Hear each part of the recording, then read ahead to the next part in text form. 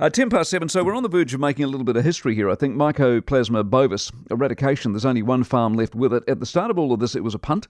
No other country had ever gone down the eradication path successfully. Now, Dairy New Zealand Chairman Jim van der Poel is with us on this. Jim, morning to you.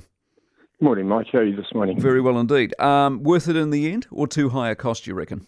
Yeah, well, it was in the end. It's hard to know, but at the time, all the models said that, it was up to $1 billion worth of cost for farmers to live with this, for the country. That was for farmers, and then of course the cost of the country was higher than that. It would have been ongoing after that.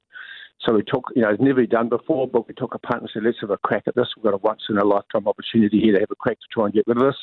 And so we had to go at it. It looks like at this stage we're winning that battle. So hand on heart, were you on that side at the beginning of it? Yes, I was. Yeah, we really pushed hard for it because we really backed the numbers as we saw them come out, and we really pushed hard for it all the way through. The carnage that we saw early on, do you reckon they've learnt their lessons if we have to go down this path again? There was a lot of carnage, absolutely. And we need to acknowledge the impact it had on a lot of those farmers who were directly affected.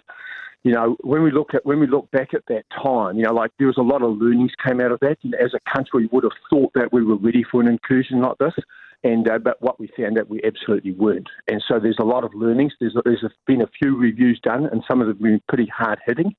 And really, so it's important as a country we really pick up on those learnings and make sure we're more prepared next time it comes. There will be a next time. There's always a next time. Yeah. And so we need to make sure we're more prepared, 100%. Good. It's a success story. Jim, appreciate it very much. Jim van der Poel, who's the Dairy New Zealand Chairman.